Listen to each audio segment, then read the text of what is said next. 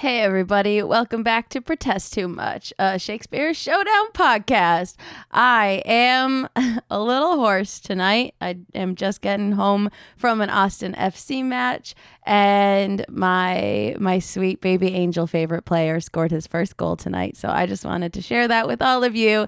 If you are a fan of soccer, you can go back and listen to I match up Austin FC players with Shakespeare characters with Michaela from Bowls with the Bard and 10K Shakespeare. It's a good listen. It's a good fun.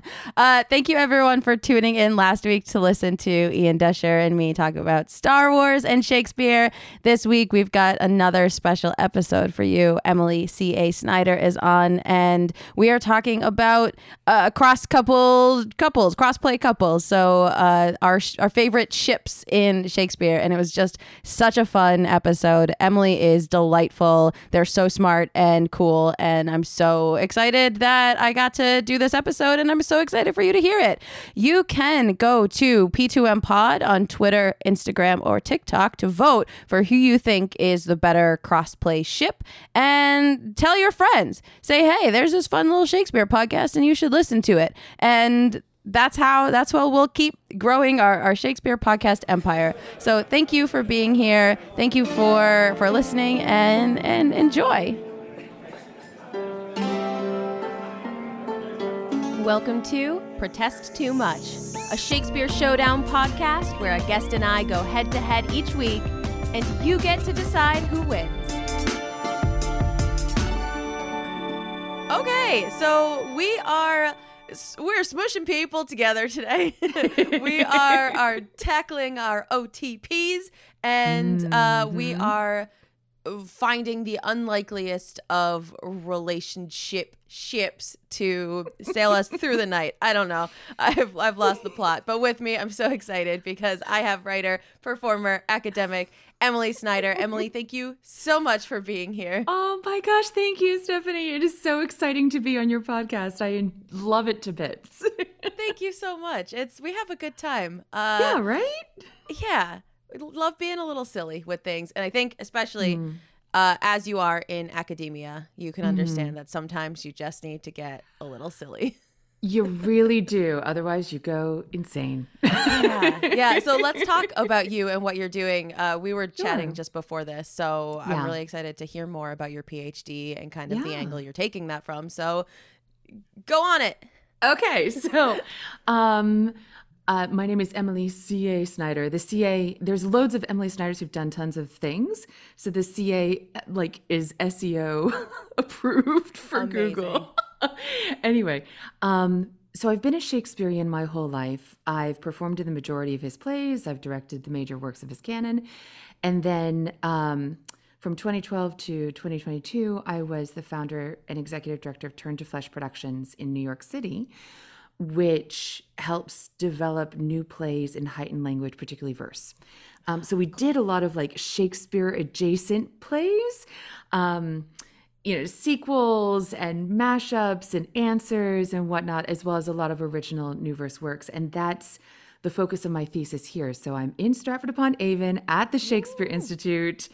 We were just chatting about seeing Shakespeare's birthday parade and how very, very British it was. But the curious thing in academia that I hadn't realized is that in England, Shakespeare studies is a historical endeavor. You were just talking about being at the British Library and handling original texts. Not Shakespeare, but oh no, only things that Henry only VIII Ben Jonson. In. You all can't see me. I'm doing some hair flips. And in America, Shakespeare, when you say Shakespeare, we think of a genre, we think of performance. So I come from a performance background, and they kind of have let me into the Shakespeare Institute under the wire. I'm actually working, I'm halfway between the Shakespeare Institute and the poetry department at the University of Birmingham, which is the parent university for the Institute.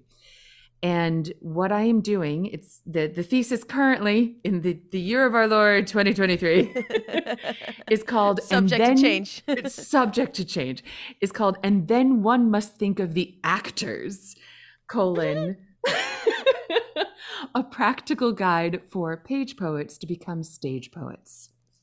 So basically, yeah, Oh, trying that's so cool. to codify particularly verse and meter and how those can be used, how they're separate things, and how they can be used to talk to actors to give information to them about character, about shifts in the plot, things like that. But yeah, there's a lot of ragging on T.S. Eliot. Excuse you. He provided the foundation for the greatest musical of the 20th century and beyond. So he was thinking about actors. Okay, my favorite thing about T.S. Eliot is in his 1951 reflection on his major works and how he wrote them. He says, and then I learned from time to time something should happen in a play.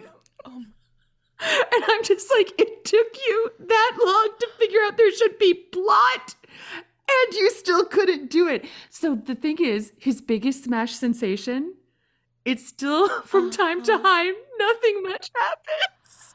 I feel like that makes me love Cats even more. Like Right? I am an unironic lover of Cats the musical and amazing. Cats the musical the movie. That movie, I have, it was the last thing I saw before lockdown, which, I mean, what a choice. I am so sad though, because I have yet to have the experience, but I'm positive the cinematic masterpiece that is Tom Hooper's Cats is something that must be enjoyed with a group of people in a Rocky Horror type situation. Yes. Yeah, I went, it was me and my husband and a couple of our friends, and the theater was empty. So like my friend Lauren and I were just dancing. We were just like dancing through the whole thing. It was the most enjoyable theater experience. But Shimbleshanks in that with the new funky breakdown in the middle. Okay, like that that is worth the price of the ticket. Please. Oh, I should mention I run a podcast, Hamlet to Hamilton, Exploring Verse Drama, wherein we talk about everything that's going into my thesis. How to write verse drama, and then the history of Anglophone verse drama. But today I get to go back to my first love, Billy Shakes. That's so cool, Emily. Like I find that so fascinating, and it's something that I always kind of have to take pause for a second when I talk about Shakespeare as a poet, because yes, I recognize that obviously he was, but there's so much more than that. Like there's so much more to make it a play, and like just the way that you kind of analyze and interpret that, it's genius and it's brilliant, and I'm so excited for. Well, I mean, the thing is, right, is that he writes characters, some of them break into poetry. And I think, I mean, that this would be an article, not my thesis, but I think there's an argument to be made that you see more poetry in his early works, just sort of scattered around and not necessarily placed in a way, like it's sometimes placed in a way that stops the plot. And you see that, or at least I see that with a lot of poets who are trying to be playwrights, is like they can never get over that hurdle of writing. They always prioritize the poetry rather than prioritizing the character.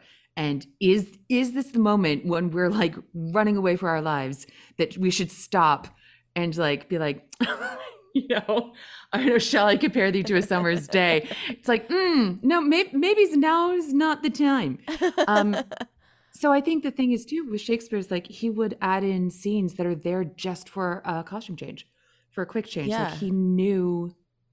He also, I mean, he's also working with Burbage, and I think the more that you look at the roles that Burbage played, and especially like if you read all those soliloquies sort of like in one go, I personally feel like you start to hear what Burbage's voice was as well, because when you're writing for an actor, what they can, I mean, I say this from experience, what they can do absolutely starts informing the rhythms that you're choosing and things like that. Yeah. So. Okay. I could spend an hour on this. Maybe Uh, We'll have to maybe have you can over come on our back and- podcast. I Oh, would love to yes. come back, but yeah, Yes. we'll just have to keep bumping into each other's podcasts. Yes, I love it. I'm in for that. Speaking of bumping into each other, Hey! hey, Nice segue. yeah, we are we are talking about unlikely couples, unlikely ships in this, and I am so excited. I've been like so anxiously waiting to hear who I'm gonna have to smush together. So why don't you tell me who you think is the unlikeliest couple? Oh, see, I don't know that they're the unlikeliest. They're the ones that I ship the most. Let's put it that way. Okay, How about perfect. Because like, if you're part of shipping, right, is that you want them to be together. You're like, they would be good for each other, right? Mm-hmm. I think that's important. So I am putting before the court of unlikely but highly necessary to the entire canon of Shakespeare, as I will explain in a moment, the healing and like positive ship of Ophelia and Orlando. Yes, but post the events of both their plays. Like that's the crucial thing. Oh, Is they need to have gone through their exes. Okay, Yes. okay, who do I think is? Yeah, who am I shipping? Do you want to fight for Aeschylus and Enobarbus? Yes, I do. I have never wanted something so badly in my life, and I didn't even know it until now. Like we're talking Romeo and Juliet, Prince Aeschylus, and Antony and Cleopatra and Enobarbus, right? Oh, I meant Aeschylus. Maybe I've got it wrong. Oh, shoot. Did I do the wrong guy? I was thinking, who's the right-hand man from Measure for Measure? Oh, no, there is Yeah. an I mean, Aeschylus. it could be both, though. It could be both. Enobarbus can have a throuple. Yeah. Okay. Let me Enobarbus see. deserves a throuple. Enobarbus deserves the world. Yes. Uh, to be fair, I've played Enobarbus and Aeschylus, and I think they would do Aeschylus from Measure for Measure. Okay. But I'm intrigued by Aeschylus the Prince from R&J. Okay. I think I'm gonna go with him. Okay. Because I know him better. Intimately, you might say. Oh, have you played? No. Have you played the Prince part? No. No.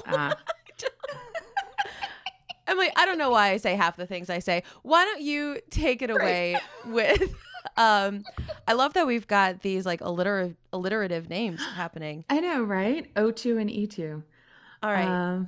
Go ahead and give me an argument for Ophelia and Orlando. Ophelia and Orlando. And again, in this world, since and I realize I'm pulling in my I get to play with Shakespeare and rewrite him if I want like mentality, which has been like my whole life.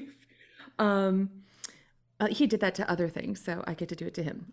It's one long game through the whole of Anglophone literature, and I'm here for it. Okay, so I think that Ophelia fakes her own death and escapes her bad situation, right? With the help of Gertrude, who covers for her with that ridiculous speech. Right. And then I think actually that Rosalind, I've played Rosalind, and I've played Ophelia actually. And I think Rosalind, like fairly soon into her marriage, would realize that they need to do a bit more growing. And so I think it would be a kind of amicable divorce. Okay. Or separation between Orlando and Rosalind. I don't think it's like cruel or anything, but I think Rosalind when they're protesting so much about what sort of spouse they would be, like I think then they find out they are that sort of spouse, and like Orlando deserves better, basically, or Orlando deserves different. So some things that O2 are going to bond over. They're both going to bond over being quiet introverts who had extremely extroverted exes. They're going to bond over no longer being talked over. And being like the second fiddle, right? Ophelia adores bad poetry because clearly she kept the memento of move and love as rhymed by Hamlet. And she probably thought that was good. As she says, I sucked the honey music. And Orlando loves writing bad poetry. And Ophelia would love it. And Ophelia rhymes with things like Celia. So Orlando could write, although I met you after Rosalind and Celia, I love you the more, my own sweet Ophelia. Stop right? it. Stop it, y'all. They're both of comparable social status. They both have dated like higher class people than themselves, and I think they'd be very comfortable in their early modern version of like minor barrentry, upper middle class life. Orlando's a man of action. He kisses before he speaks, and he can live no more by thoughts, which I think would be a really nice change from overthinky Hamlet. I think he would appreciate Ophelia's like unambiguous sort of being. She just sort of is who she is. She's not necessarily going through identity crises. I think this lack of ambiguity could be really good for both of them. And they both could sympathize over having really problematic families. But then Ophelia could heal because Oliver has become nice. And I personally think that Jake's is probably that cool younger brother. And then bonus, I think they could adopt Snug the Joiner. And all three of them could live in happy little cottagecore. And their next door neighbors could be the wonderful, flamboyantly and openly gay Antonio and Sebastian from 12th Night. All of them, all of the Antonios and Sebastians. Yep. And when Desdemona and Amelia escape their fate, O2 can give them shelter. And when Helena from All's Well is wandering through the forest trying to find Bertram, they could take her aside and say, child, this is a bad idea. Let's sit down and have a talk. And then they could get her, I don't know, with Jake's or something like that. Right? Okay. Falstaff is not allowed in the little cottagecore house. And their favorite poet would be Cinna the Poet. The end. Ophelia and Orlando, a cottagecore story.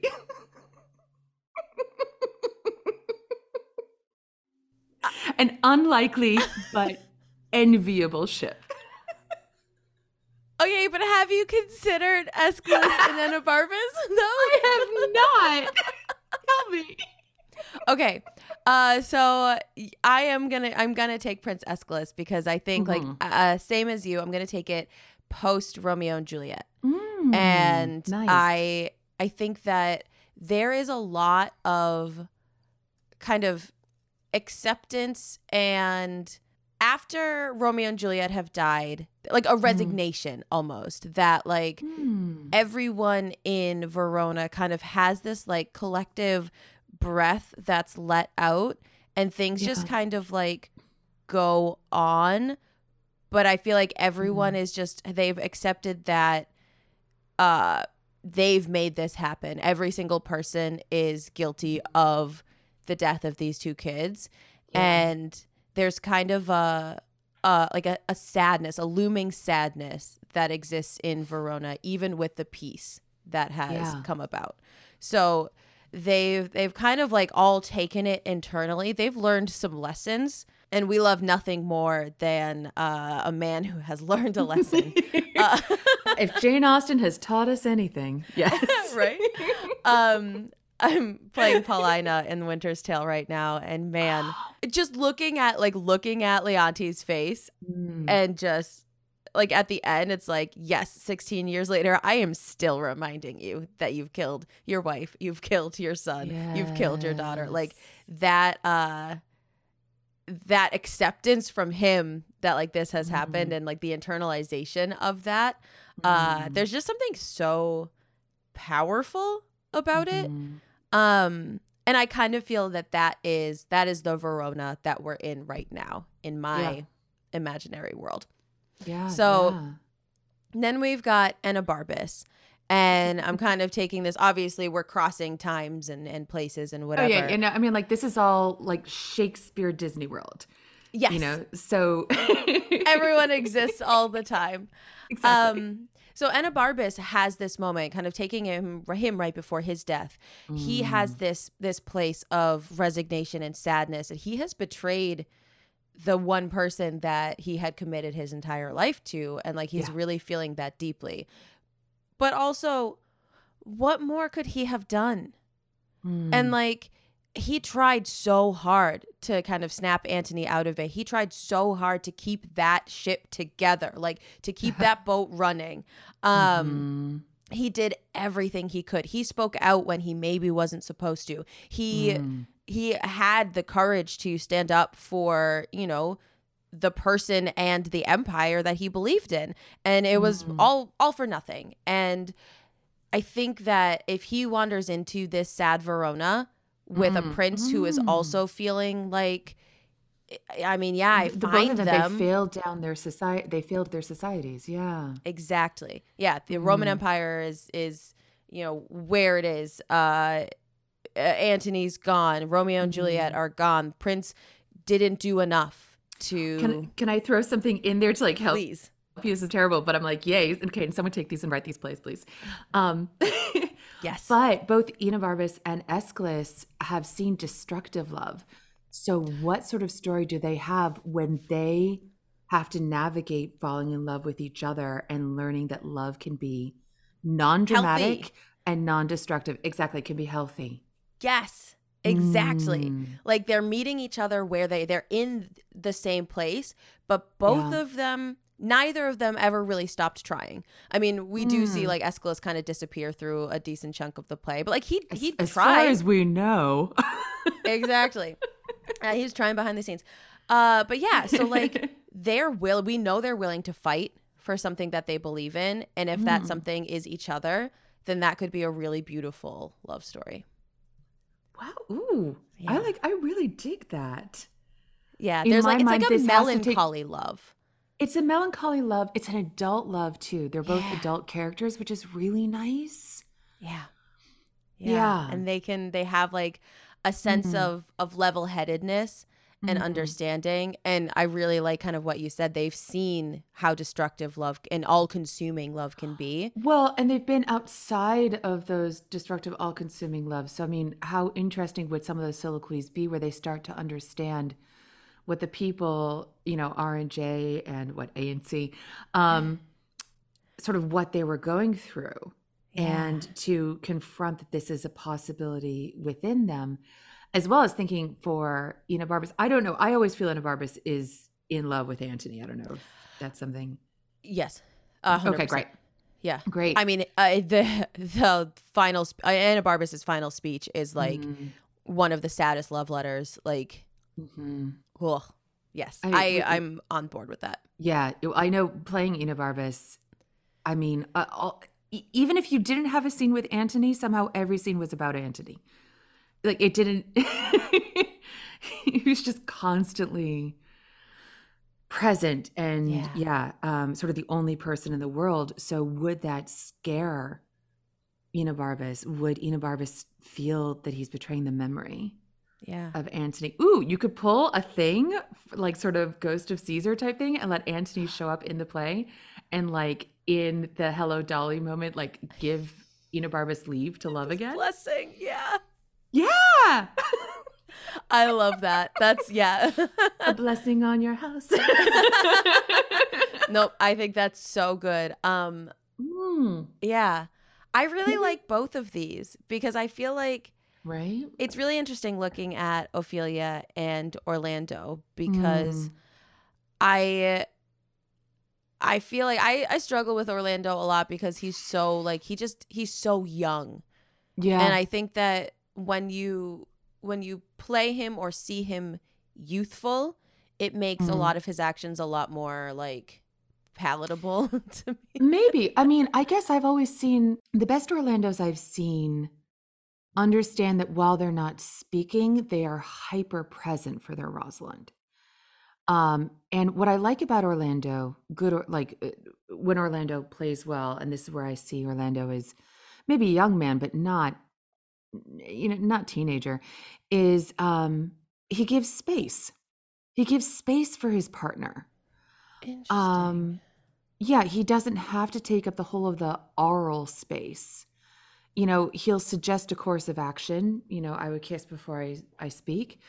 But he's open to the other person's needs. I think he's an incredibly generous partner, to be honest. But in Shakespeare, and I should say really in poetic in poetic drama, I'll say, whether it's formatted in verse or in paragraph, the language is so much the thing that whoever has the most language is perceived as the most powerful, right? That's actually one of the curious things about Hamlet as a character is I've done 3 Hamlet adjacent plays.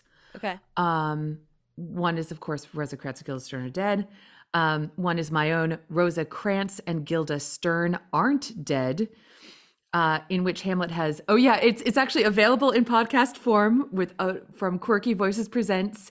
It is encouraging, uplifting, feminist for middle-aged women who, the question is, why don't you ever step out from behind the curtain and take the stage yourself? Great. Yeah. I know what I'm doing after this.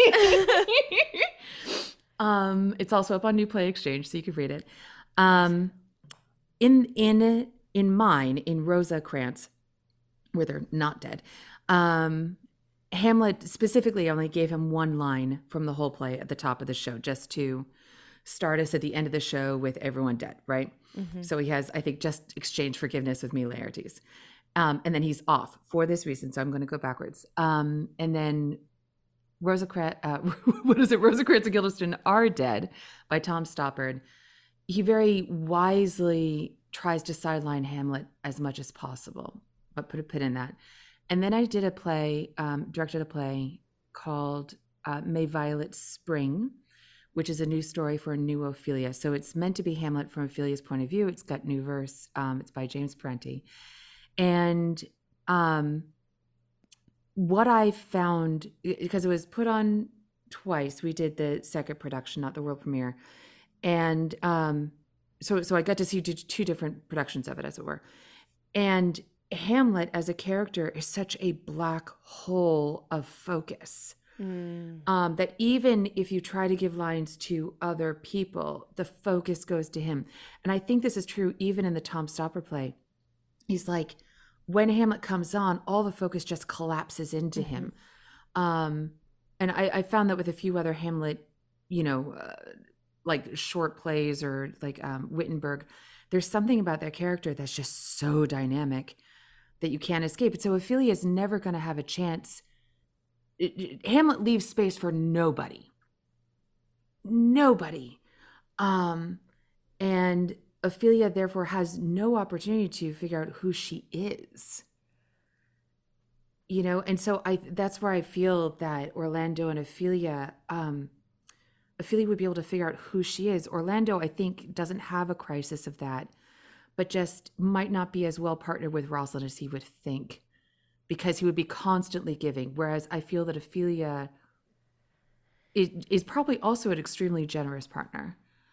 Yeah. If she's not with someone who just takes all the space in the room. No, I think that's fascinating because, Rosalind also takes up space. And it's something that space. We can celebrate her so much for being a woman taking up space. It's so celebrated, whereas Hamlet is so men that... Well, I mean, don't get me wrong. I'm desperate to play Hamlet. I've played Rosalind, would play her again in a heartbeat. 100%. But they take up space. Well, if you think about it, Antony takes up space. R and J take up space. When I directed R and J, definitely takes up space. Yeah. When I directed R and J, there was one week or like a few days of rehearsal where I didn't have access to either my Romeo or my Juliet, and I realized the scenes that are just are so few that it barely makes up a rehearsal and a half. It's just but it's all by language, and Orlando is not, as much as he's a poet, he's not actually an out loud person. Yeah, he's very introspective. He'd be writing closet dramas, Okay, but also, have you considered that Enobarbus would be rich and get all of the things that he wanted, and they would be living in a palace, and they would be the sunshine that breaks Verona through the cloudy sadness. There you are. I am all here for the Enobarbus Aeschylus romance. I think that would be beautiful and adult And I want Yeah. I want it to happen in that 16 years when Hermione is a statue, so that Paulina can come in and like maybe get advice from the two of them about how to deal with Leontes. Right? Oh gosh, yes, Yeah. I sincerely love both of these, and I think our listeners are going to have a difficult time in choosing. Yeah. So, what is it, y'all? Is it Ophelia and Orlando?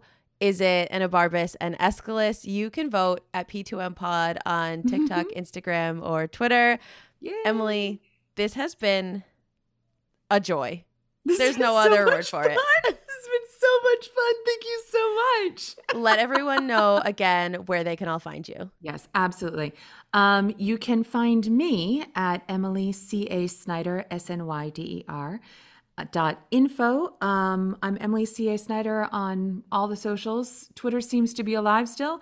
So you can find Hamlet Still to Hamilton on your favorite podcatcher. We are also Hamlet to Hamilton with a number 2 in between on Twitter, because if you spell it out with T-O, it is one too many characters for a name. So, and hamlettohamilton.com as well. Yeah. Perfect. Thank you so much for doing this. Thank you everyone for thank listening. you. And we'll see y'all next week. Woo!